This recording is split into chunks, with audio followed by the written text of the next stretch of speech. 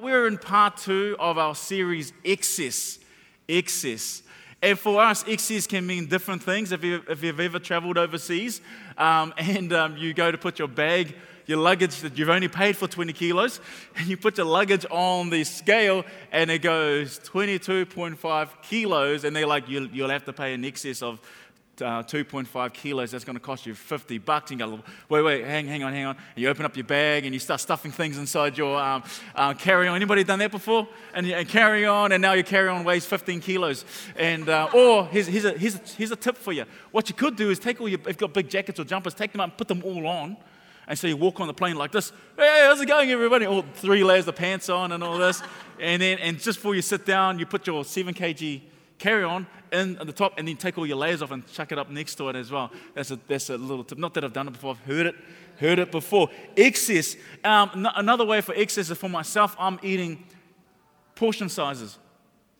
Portion sizes, and the reason why I'm eating portion sizes is because there's some excess that I need to lose. And so anyway, the excess, there's a lot of things. What are the things that are weighing us down, holding us back? And if you ever watch the Olympic Games, you ever seen the runners? They're at the blocks at 100 meter sprint. You don't see a runner lining up for the Olympic Games and he's wearing like baggy track pants and he's just wearing sand shoes, and in his pocket he's got a banana in case he gets hungry. Think about it, he couldn't get hungry. And he's got a water bottle on the other hand, and he goes to line up and he can't actually do that the running stance properly because of the water bottle. So I'll just stand. You don't see that happening in a race. And the reason why you don't see that is because the runner's got to shed off all the excess. All those things are good, right? Running in track pants. Who loves running in track pants? Nice and comfortable. Comfy sneakers. That's comfortable, right? Banana, you could get hungry when you're running 100 meters. You never know. And a bottle of water. That makes sense. But not if you're running for a race to win a prize. And we're all on a race. God has given each one of us a purpose. And we've got to shed off all the excess to ensure that we win the prize. So what is it for you that you need to shed? What excess do you need to get rid of to ensure you that you win the prize? What is it for you that is stopping you from stepping into your purpose? What excess do you have? And for some of us in this room, maybe it could be condemnation, that you're feeling like, you know what, maybe I'm just not good enough. I just feel, I come into church and and it just reminds me that I'm not good enough. Or maybe for you it's a feeling of guilt or regret. For others, it's unforgiveness, or maybe you're feeling like what I've done cannot be forgiven. And because you got all these things upon you, it's like it weighs you down and it's heavy, and you're trying to do your best, right? You're trying to run this race, but everybody else, they look like they're well prepared, but you've got like your tracksuit pants on, you've got your bananas in your pocket, and you just I just need to lose some things and to run this race. And so what is it for you that you need to shed? What is it that's weighing you down from stepping into your purpose? What is it for you? I know when I was growing up, as a young boy, I attended a traditional church. It was the PIPC church, and that stood for the Pacific Island Presbyterian Church. I was the only white kid in the whole church, and so you'll notice me in there. But I went along there, and for me, my observation growing up, this is my observation, this is totally not reflection on anything what the PIPC does, but in my observation was like, I just felt like we lived for God on a Sunday, but every other day it's like, do whatever you want. I just kind of felt like that, and I know people feel like that, and you can even feel like that in this church. It's not a reflection of any church. It's just where we are, right? And so, I just kind of believe that in order to get to heaven, again, I kind of made up my own theology. Because I don't, as a young kid, I never read my Bible, never did any of those things. And so I kind of came up with my own theology. And this was my theology to get into heaven. I call it the Big Four. Number 1, you've got to attend church regularly. Now, as a young kid, it's something that I didn't like doing because I didn't like going to church. And I did it anyway because, I've got to get into heaven. I've got to attend church regularly. Number 2 was read your Bible every day. Now, that was still a work in progress for me. So once a year or maybe in church. And number 3 was pray, at least every day. And that was still a work in progress for me. But the 4th one was being baptized. You had to be baptized. If you didn't go to church regularly, you didn't read your Bible, you didn't pray, and you weren't baptized, then you're going to hell. That was my theology, and that is totally wrong. See, it's not what you do that gets us into heaven. It is the finished work of Jesus on the cross that sets us free. But we weigh ourselves down with all these excess, and we put all these laws and regulations upon us, and we feel not good enough. But it's only what Jesus has done for us at the cross that sets us free. And I remember going to my cousin's christening. Now, if you don't know what christening is like a baptism for babies, right? Remember my law was got to be baptized to get to heaven. Baptism does not get you, is not about nothing to do with salvation, only what Jesus has done. But baptism is good because Jesus said, go and be baptized, okay? It's got nothing to do with salvation, but it has everything to do with honoring and obedience for Jesus, with Jesus Christ. Okay, so understand that. But for me, at that time, if you weren't baptized, you're going to hell, okay? That's what I'm going to believe. And I went to my cousin's christening, which is for babies. But get this, the weird thing about it, my cousin was 10 years old. And I was like, when I found out that he was getting christened and he was only 10 years old, I was like, bro, you are so lucky. You're lucky you got christened today. Because if you had died before you got christened, you would have gone to hell. That's where you're going. You're going to burn. That's burn, baby, burn. That's where you're going. And and it was like, it was totally wrong. And I still find that in church today. People kind of like associate, we have all these laws and regulations. In fact, you even in this room, you have put rules and regulation of what your life should look like. And here's the thing, when you violate the rules and laws that you put upon yourself, you feel unworthy. And these are the things that weigh us down. Or maybe someone else is putting rules and regulations upon you.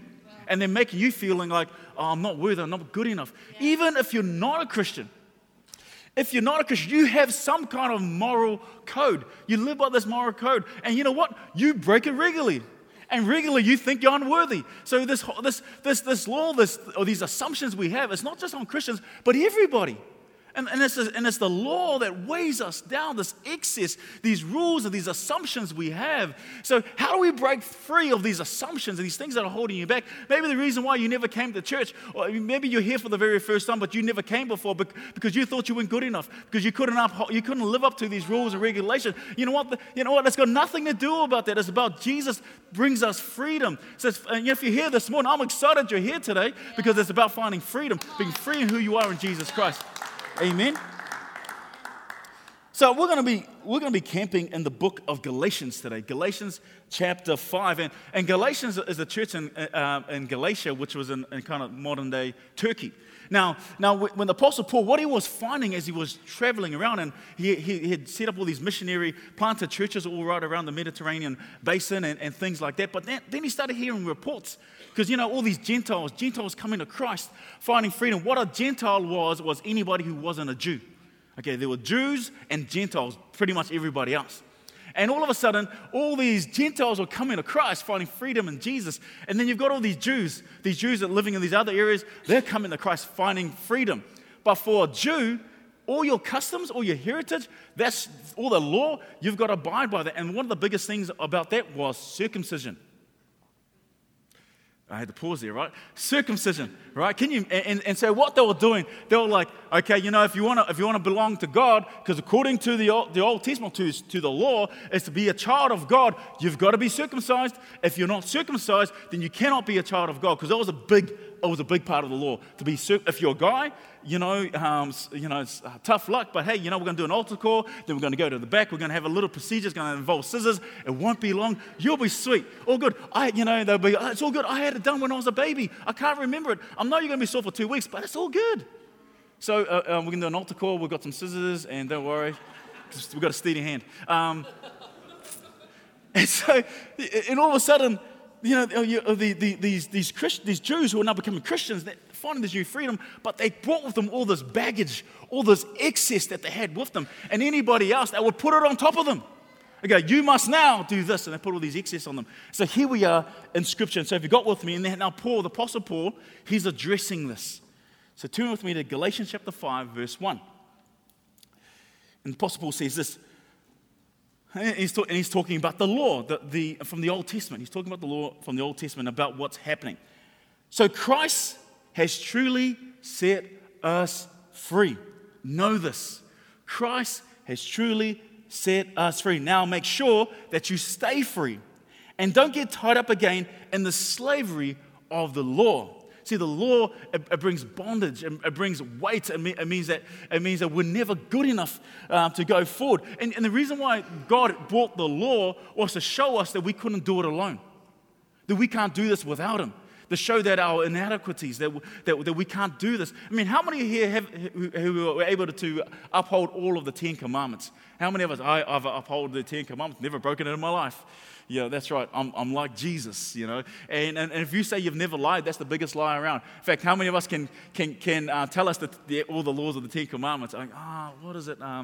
Don't you make sure you share your food or something like that, or I don't know. And you know, most people can tell you different beverages of beer than they can any of the laws. But anyway, let's carry on. Let's put anybody to the test. Here we go. Verse 2. This is Paul. Listen. Yes, listen. This is Paul. Listen, I, Paul, tell you this. If you are counting on circumcision to make you right with God, then Christ will be of no benefit to you. So if you want to go ahead and get the chop, go ahead, but you might as well do all the other regulations because Jesus died for nothing. Jesus died to set you free. It's not what you can to get you to heaven. It's what Jesus has done for you. See, good works does not lead to salvation, but salvation leads to good works. So where are you putting your faith in right now? In your ability to obey all the laws, or your ability in who Jesus is and what He's done for you? What are you doing? And he goes on, I say it again. If you're trying to find favor with God by being circumcised, you must obey every regulation and the whole law of Moses. So Paul's going, well, okay, so you are like, so you're doing this one? Well, if you're going to do this law, you got to follow all these other ones because they were like choosing. No, well, you know what? We're going to just choose these big ones. That's still applicable today. But these little ones, no, it's kind of like we do this all as believers sometimes. It's like we use the law as some kind of smorgasbord.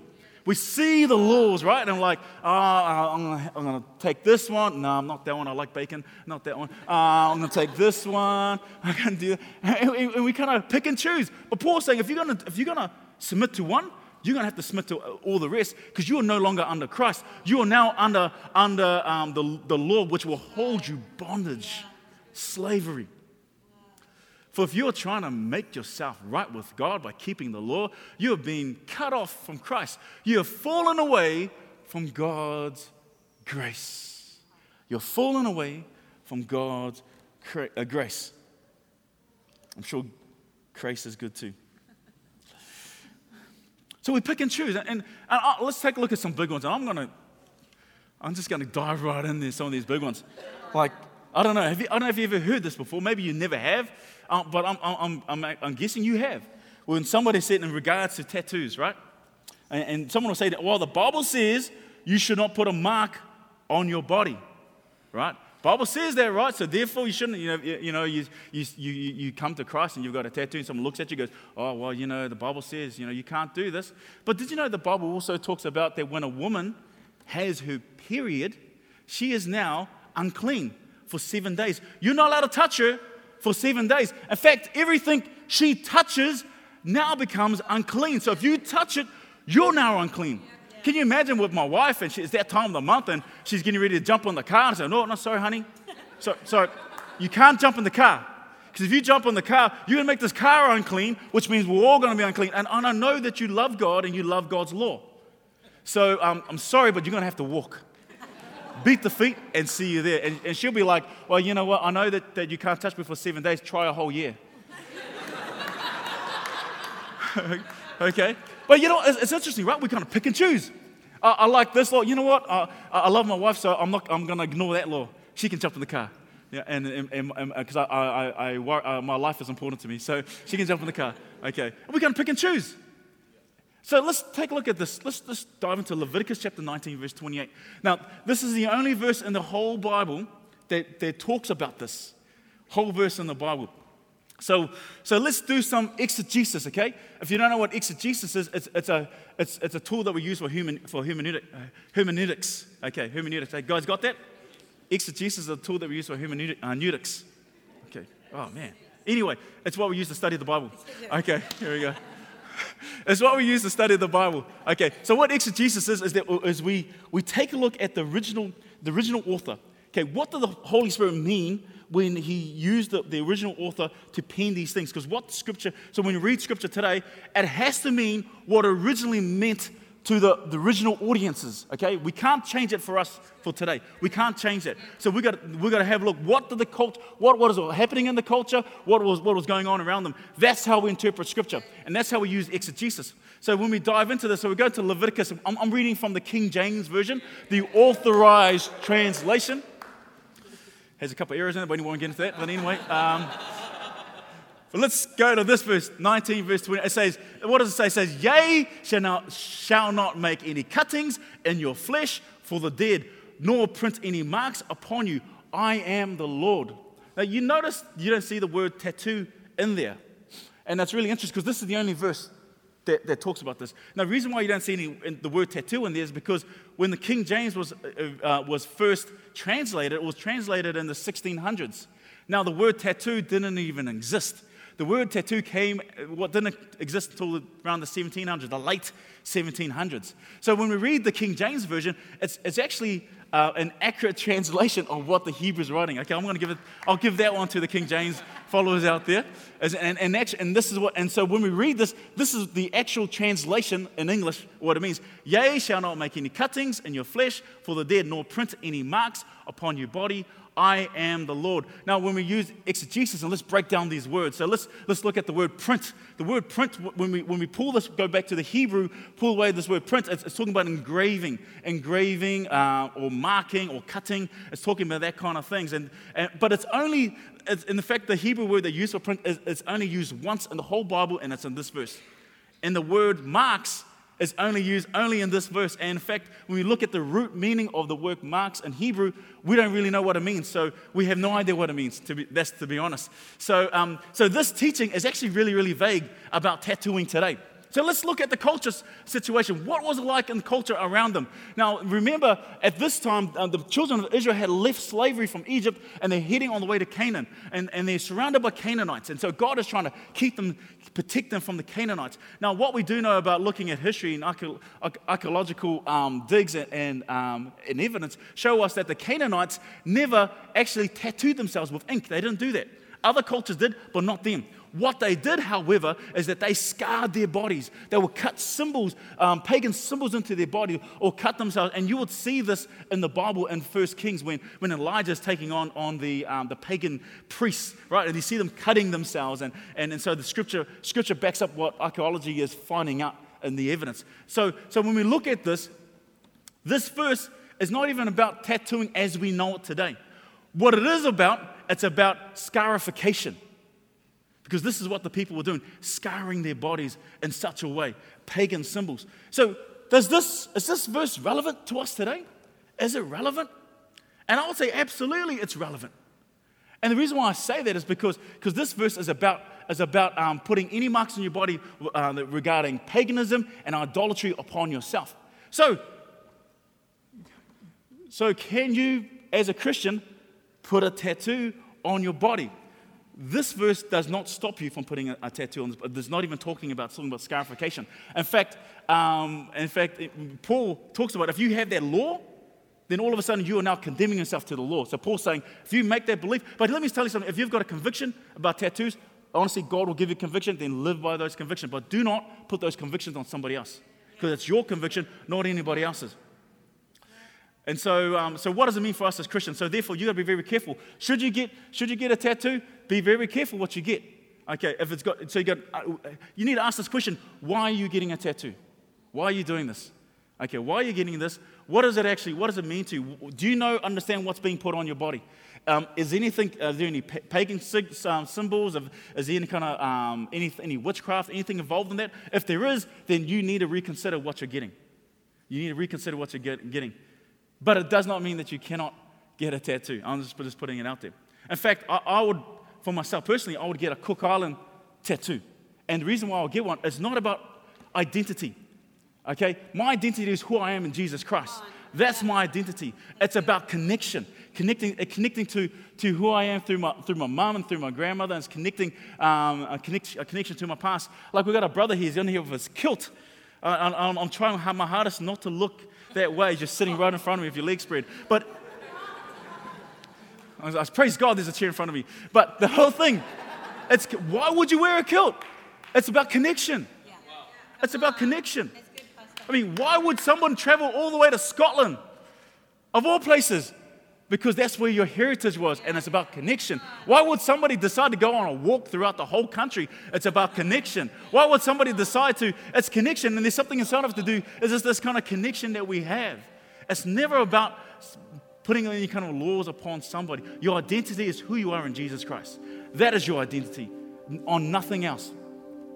And then when we look at women in ministry, you might be here and you might be feeling, I feel like God has called me to ministry, but someone has told me that women shouldn't preach or teach, women shouldn't be pastors, and now someone's put something upon you. And you come along to this church and you're kind of confused because we've got women pastors, we've got women speakers who preach, we've got women up here who lead us in worship. And you're kind of confused because Scripture tells us, in fact, we're going to be looking at this bad boy. Should we look at this Scripture? Let's have a look. Okay, let's go to it. It's found in 1 Timothy 2. 1 Timothy 2. Here we go. Let's go there. Here we go. Check this verse out. A woman should learn in quietness and in full submission. Amen? Let's just pause in that moment. Then he goes on. I do not permit a woman to teach or assume authority over a man. She must be quiet. Quite often when I'm sitting in service and if I'm not speaking, someone else is speaking, my wife women are really good at multitasking, right? So she's listening to this message, but she's thinking about a whole bunch of things else, and she'll be quite often be going to me, hey, you remember this and all this. And I'm thinking about this verse, a woman should be quiet in church. Because I've only got one track motion. I'm only to just listen to what this guy is saying, a woman is saying. But you got to understand, so let's do some exegesis. What is this verse talking about? Is Paul putting a law on us? Which kind of contradicts what he says in Galatians, right? So what is he doing? He's doing a recommendation. Who's this verse written to? It's written to Timothy, a young pastor who was planting a church. Now let's do some exegesis. Let's have a look what's happening let's have a look at culture. What's going on right now? Remember, this is exegesis. Let's dig deep. Now, the culture at that time, women weren't allowed any form of education. It was only the men. Now, people are being saved by Jesus. Because Jesus sets you free. And all of a sudden, a woman can now learn. They're in this place of learning about God. And in fact, the context of this is like in church, the women are like, because they've just come into faith, they're kind of like, they're like 10 steps back, not their fault, only because of what society had put upon them. And they're like yelling out to their husband, what's he talking about? And he's like, come on, hey, ladies, be quiet. Just wait till you get home. You're going to ask them all the questions when you get home. You find Paul's writings, you see he says this. So what Paul's talking about here is, he says, Timothy, when you plant this campus, this church, this is what, don't put any woman in authority over men, because they're just learning. And it's something, it's a recommendation. And it has nothing to do with sex. It has nothing to do with you being a woman. It has nothing to do with that, but it was all about the society's norm of the time. Yeah. God has no issue with women in ministry. God has no issue with women and authority over men. Can I say that? God has no issue with women and authority over men. How do I know this? Judges chapter 4. In the book of Judges, before Israel had kings, God will raise up a judge, and this judge will lead the nation into victory. God will choose the judge. And in Judges chapter 4, God chose a woman by the name of Deborah, or Deborah, however you want to say it. Let's just call it Debbie. God rose Debbie.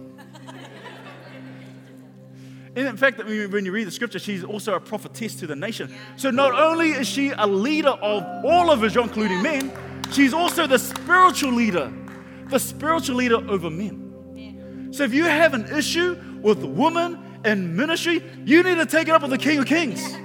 Come on. God has no issue with women in ministry. You know, legalism. You know what legalism is? Legalism is when we place law above the perfect work of Jesus on the cross. Like, I know Jesus set you free, but you've got all these things, you've got to tick the boxes before.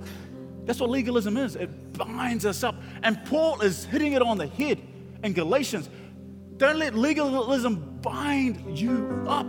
I remember as an 18-year-old, I'll just rock up the church and whatever I wanted to wear, I'll just turn up whatever. But when I would go out to a 21st, okay, I'll wear my best ripped jeans, my best t-shirt, my best jacket. I'm still wearing the same clothes I was when I was 18 now. And I'll be going, and I remember God spoke to me. And this is what God said to me. He said, so you give them your first and you give me your second? And it convicted me. And the next day at church, I wore what I wore. I wore the same clothes I wore to their 21st the next day. I wore to church the next day. Okay, I was 18. Okay, don't judge me. Okay. And I wore to church, and to this day, I would wear my best. If I'm going, these days I don't get invited to 21st. These days, like to 50ths and 40ths. So when I get invited to 40ths and 50ths, I'm wearing my best ripped jeans, and I'm turning up.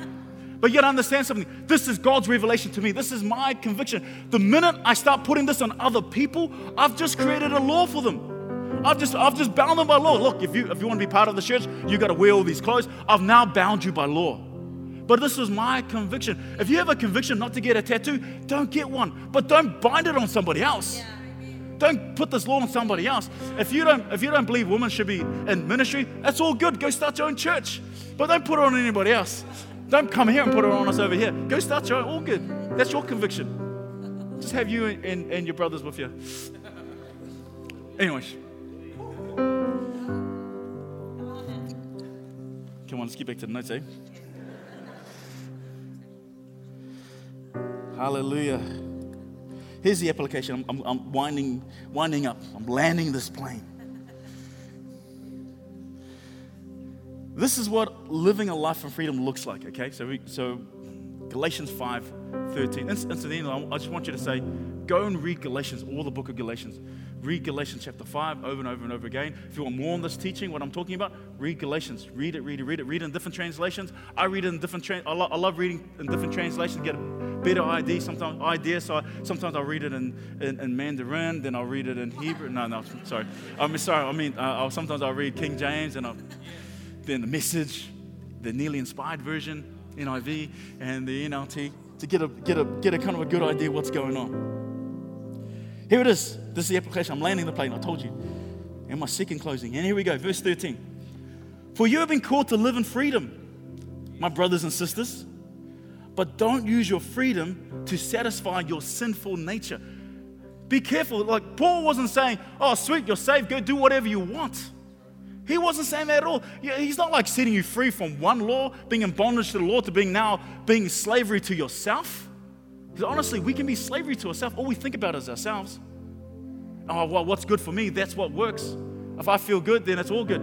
He's not talking about that at all. Otherwise, grace is cheap. But he says this, instead, use your freedom to serve one another in love. For the whole law can be summed up in this one command. Love your neighbor as yourself. See, God loves people. See, this is it. Love God, love people. Love God, love people. God loves people. See, when Jesus taught us what sin was, Jesus kind of like redefined what this is. Jesus redefined sin when you read the Gospels. He says, this is what sin is about. Sin is about when we violate relationship. That's what sin is all about. When you violate your relationship with somebody else, you violate it with God. And this is what I mean by that. Like if you say, well, you know what, I'm living for God. I don't care if I'm mean to everybody else, just as long as I'm obeying God. But you know what? That's called sin. And you think, well, how is that called sin? Because I'm putting God first.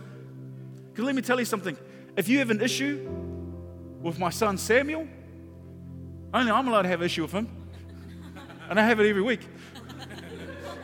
But if you have an issue with my son Samuel, you don't just have an issue with my son Samuel, you now have an issue with me.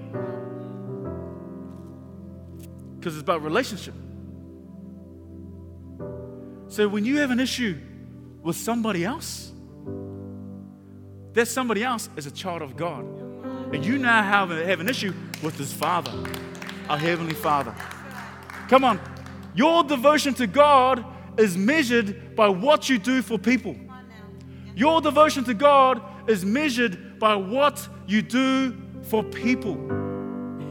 Every time you take from somebody, every time you sleep around with somebody else, you've taken from them. Every time that you fraud somebody, every time that you cheat somebody, every time that you lie to somebody, you lie to God. You hurt God.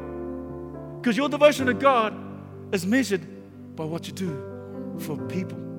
If you've got an issue with somebody, you have an issue with God. So that's why God says, go and make yourself right with that person. Jesus says this. Jesus said this, if you're about to take your sacrifice and sacrifice at the altar for your sins, but just before it's your turn, you've been waiting all day in this line for your sacrifice. But just then, before you're going to step up there, you realize you have an issue with somebody. Jesus says this, leave your sacrifice there leaning against the wall. Go and make yourself right with this person. Now, the heroes of this day will be saying, well, what are you saying, Jesus? We've got to put other people ahead of God. And Jesus said, well, this is it. By putting these people first, you put God first. Your devotion to God is measured by what you do for people.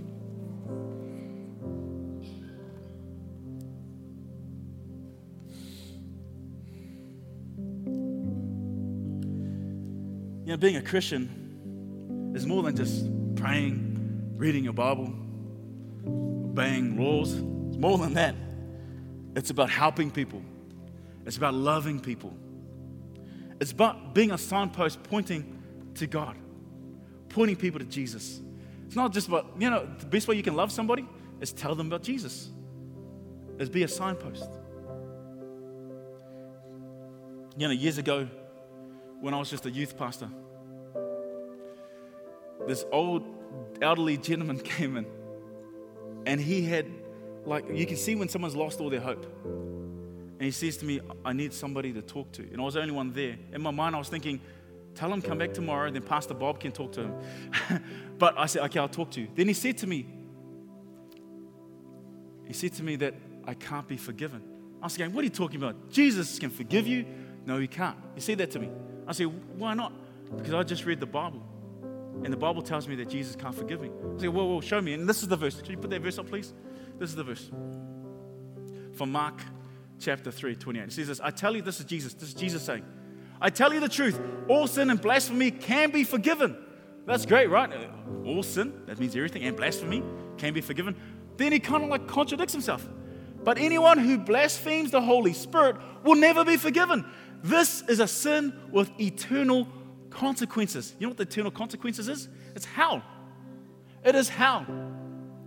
He told them this because they were saying he's possessed by an evil spirit. And this old man, elderly gentleman, sat there